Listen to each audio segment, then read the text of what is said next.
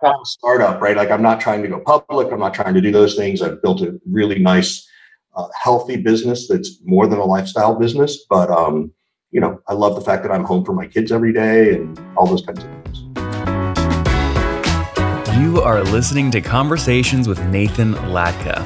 Now, if you're hearing this, it means you're not currently on our subscriber feed. To subscribe, go to getlatka.com.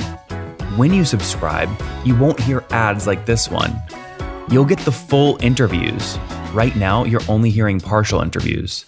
And you'll get interviews 3 weeks earlier from founders, thinkers, and people I find interesting.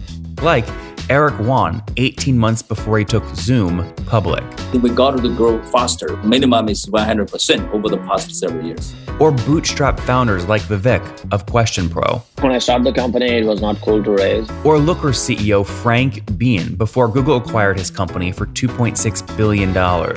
We want to see a real pervasive data culture, and then the rest flows behind that. If you'd like to subscribe, go to getlatka.com. There, you'll find a private RSS feed that you can add to your favorite podcast listening tool, along with other subscriber-only content. Now look, I never want money to be the reason you can't listen to episodes. On the checkout page, you'll see an option to request free access.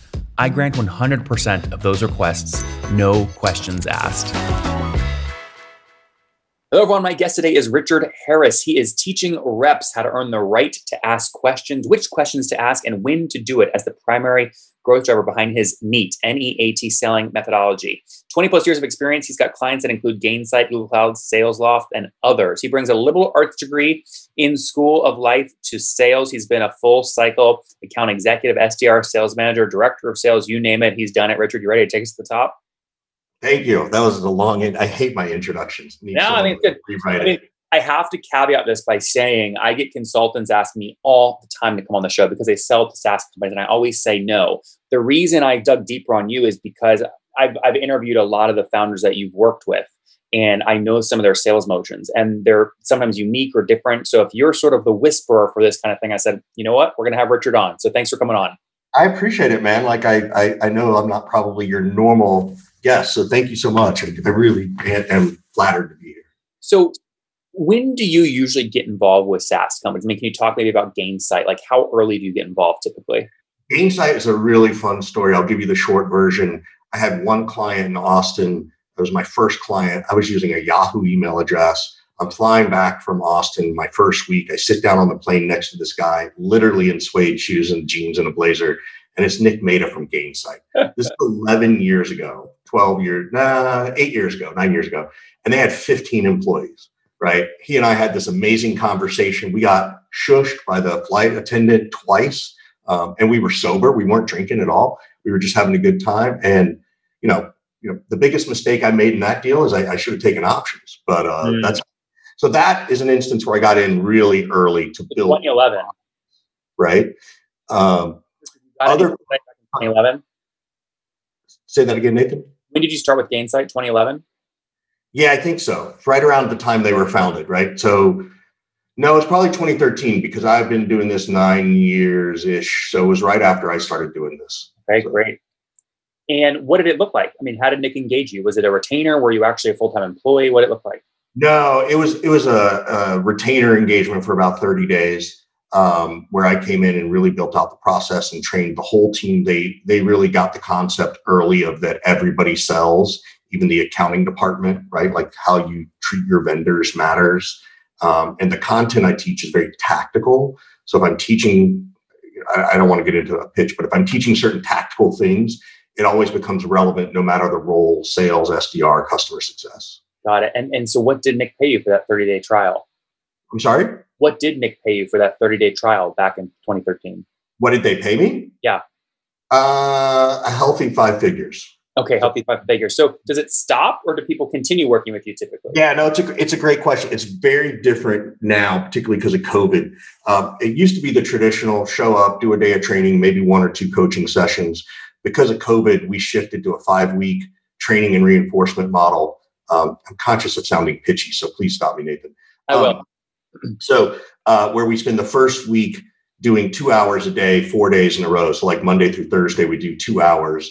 which allows for micro learning, greater reinforcement, greater retention. And then for the next 4 weeks, I do once a week meetings with both the managers and then once a week meetings with the sales team, so that it now is a much different engagement. With Gainsight, it was totally different because they wanted me on site, listening to calls. It was a completely different game.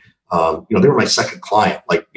Thank you so much to Nick for, taking a shot on a guy with a Yahoo email address in the day. So that's what it looks like now, because now it's always been, but now I've built out the reinforcement piece. And right? So what is that monthly cost now, during COVID? What are customers paying you on average? For something like that, it's around 18, give or take. 1,800 a month? Yeah, for the 5-week program. And so, and I don't charge by the hour and I don't charge by the head. So like if you got a team of 20, it's the same as if you got a team of 10. Yep. Right. And are these all SaaS teams, or you go across industries? Mostly SaaS. It's mostly SaaS. It's not all. Some of the Fortune companies are different, right? Google was Google Cloud, so it was like their AWS service. So kind of SaaS, but kind of not, right? Visa was literally their corporate cards, right? How do they go and sell a corporate card to Delta Airlines or, those kinds of places? So, but 90% of my clients are SaaS related. And how many clients are you working with today? I usually take on about 2 to 3 per month. I can capacity more because of the way I revamped the program. They're shorter days and I don't have to travel. Anything more than about 5 clients in a month, though, is a lot, at least for me. I can do more. I just, at some point, I don't need to grind that hard. Yeah. So 5 startup, right? Like I'm not trying to go public. I'm not trying to do those things. I've built a really nice, healthy business that's more than a lifestyle business. But, I love the fact that I'm home for my kids every day and all those kinds of things. So 5 coaching clients at any time, sort of paying, call it $2,000 per month. Again, that's a great business, right? For yourself. You're doing a lot of thought leadership too. Now, you've done this since 2013. Obviously, your model changes over time. There's a lot of folks in this space. My first sales book was Neil Rackham's Spin Selling back in the day. And there's a lot of new sales books coming out all the time. Have you put out sort of any books? Like, tell me more about what NEAT means. So, thank you for asking me. I'm in the process of writing it. I have been for about 2 years and I got lazy about it, but now I've actually committed to it. There's a great service out there that I found that really guides you through like 9 steps. So book in a box?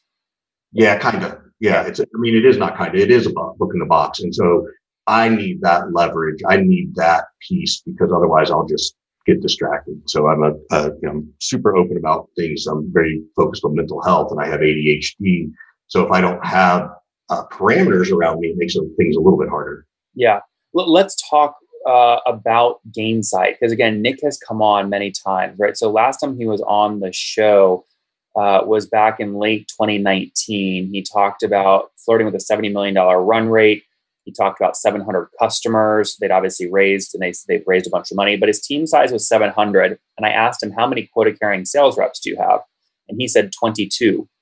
And I also then looked up what the past reps were on LinkedIn. In other words, ones that were at Gainsight now are not at Gainsight anymore. And there were 36. So there's a lot of sort of churn in the sales team. The annual quota target, he told me, was $800,000 for those quota carrying reps.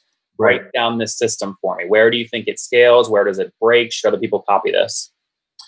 Yeah. So I think that the answer to that is everything's an experiment the first 2 years in sales, right? There is no, here's the playbook for everybody, right? Because you have to figure out what product market fit. You don't have product market fit or 10 or 20 customers. I just learned this yesterday from a VC in Austin. And I really thought it was interesting is that at 20 customers, you got a baseline. You got to get to 50 to really decide if you've got the right market fit. And he was talking in a very specific niche so that, obviously there's a little bit of difference there. So what I think the key piece is bringing on that closer first. You need to bring in the closer who knows how to do it without the process being built. If that's the question you're asking me. And yeah, you do want a sales process, but not super early on, not with your first, second, or third rep. Maybe by the time you get to your second or third, you start to figure out what your first process is. And even then, I call it a process hypothesis because it's going to change. I can assure you that what Nick put together way back when I was there and we talked about creating the stages is probably very different than what it is now. Mm-hmm. And as an early stage founder and even a mid stage or even Nick, you should be looking to break it. What do we need to do? And the key thing that I'm always trying to encourage companies to do is break it so that the experience is better for your customers, right? Going back to your customers and saying, hey, you're a great customer. You came through our process. What did we mess up in the process? Where could we have done better? What did we not deliver soon enough to you? And so that's the first thing. The second thing is you need to understand when you're going to go after enterprise, what that means, right? Enterprise is not SDR teams and stuff like that. You got to understand how they choose to evaluate something, how they evaluate it, what procurement looks like, what secure InfoSec looks like. Like it's a whole other enterprise world. So Richard, I answered the question. That was a lot of answers to one question. Okay. Yeah. So when you joined, Gainsight was founded in 2012. So you joined in 2013, which is about a year in. What was the size of the team at that point? You remember? I mean, it was 15 people in the company. And how many sales reps? I want to say there was 1 to 2 sales reps plus Nick. And Nick was learning how to sell at that stage. So this is a big question. Should founders do the first $1 million of sales themselves, or should the founder bring in the first sales rep? Yeah, 1,000%. Founders need to do the first part of sales. I don't know if it needs to be a number like $1 million. Like it depends on sort of what they need to do it so they can understand the motion at the early stage, right? At the pre-Series A or Series A level. So founders absolutely have to do it. What founders also have to do is they got to realize that their reps are never going to be able to close at their ratio in most cases because they're the founder. They walk into the room and Nathan's like, this is the founder. I've got rapport with Nick. If something breaks, I'm calling Nick. Yeah. Right. Like that's the whole thing. And so many founders and CEOs forget that piece, and particularly technical founders who aren't used to carrying a bag and carrying quota. They feel pressures in different ways. But it's not the same, and they forget this that they're buying the founder as much as they're buying the service. Mm-hmm. Yeah. Okay, that makes good sense. Now, when does that first sales hire always get promoted to essentially the head of sales, the VP of sales? No, I don't think you should. Let me rephrase that. I don't think that's what you're looking for. You're looking for the first salesperson who wants to come in. You need to give them good equity, not, bogus, here's 1,000 shares or 10,000 shares. You need to give that first rep equity. And you do need to have the conversation with them about, do you want to be in leadership? Do you want to be in management? But it's certainly never a promise, right? What I do tell people to do is hire the aspirational rep, hire the director of sales who doesn't mind going down and building, right, taking a step back and being a rep, but also has a chip on their shoulder to get promoted, to go and hire the VP of sales. And I see this all the time. If I go see people hire VPs of sales from places like Oracle or some other big company as their first rep, the biggest challenge, the biggest reason they don't work out is because they haven't actually built something from the bottom up. They haven't built the process from the bottom up. They've never built a sales playbook and a sales script. Like it's been so long since they've been in the trenches that's often what I see happen. So I want you to go find the person and give them the shot they deserve because their current company has bought into some, I don't know if I can curse, but they bought into some false belief system that, we need a title, we need a pedigree. So got it. For SaaS companies exclusively, what ACV is too low to have an inside sales rep on it? There's not enough margin to pay commission. Well, if you define inside sales as an SDR, someone that has a quota target and is making a commission. Well, so SDR appointment setter is different than an inside sales rep. Look, I would easily hire inside sales over outside sales any day of the week. I've always been in inside sales. I've never been a windshield warrior. And I thought it was... Wait, Richard, sorry. Yeah. The question is, there's a price point that is too low to put human touch on it, whether it's an SDR, an AE, or whatever you want to call it. Yeah, I think my guess is it's in that less than $399 a month range, right? Or $399 a year might be the right... It really just depends, right? Like, how would you make that work? If someone's listening right now and they're trying to learn from you and they sell a price point that's $500 per year, How can they put touch on that and have it be profitable with the sales? So that's all about. So that to me, so I don't swim in this pond, right? A lot of clients, I don't have these clients. My guess is that's a self-serve model, whatever that product or service is. Well, that's my question, right? So how high does the price point need to be where it's not a self-serve model? They can make the non-self-serve model work. I think it's got to be a couple $100 a month. It's got to get to $2,500 a year for it to be worthy of some level of touch. Got it. Right? And there's a difference between certain levels of touch versus, a closing role. Mm-hmm. I also think too that if it's a technical product, right, then those technical people don't really want to talk to salespeople in general. So it depends on what you're building. DevOps motion, yeah. Can you name a SaaS company you're working with today? Yeah, I can name several of them. I worked with Achievers in the last year. I've worked with a company called Force Therapeutics all of this quarter, which is doing some cool stuff in the medical field. I've worked with JFrog. I'm working with a couple other, there's more, but focusing on JFrog for a second, one of the major valuation drivers of SaaS at scale is their ability to drive net revenue retention above 130, 140%, which means there has to be a motion to drive expansion revenue. If I'm paying you to coach me, are you telling me to have my account executives manage expansion after the sale, or is that the CSM rep? I'm going to defer to Nick on that question. It's whoever is comfortable doing it, right? And where their strength is. There are plenty of customer success people who don't want to grow revenue and sell.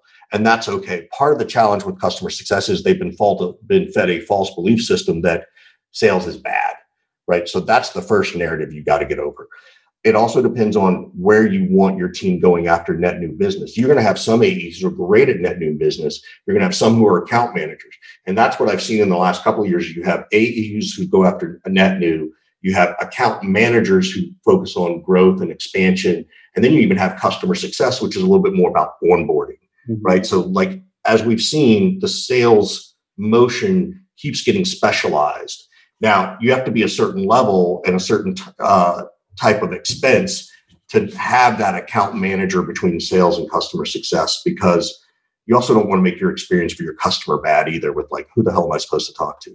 Yeah. Last question here on driving that expansion revenue, regardless of which, function group is responsible for driving it. Are you doing a group quota and a group target, or individual quotas, just like the initial sales rep? I think it's both. I think there's value in supporting each other and getting away from that old school, I'm not going to share my practices with you.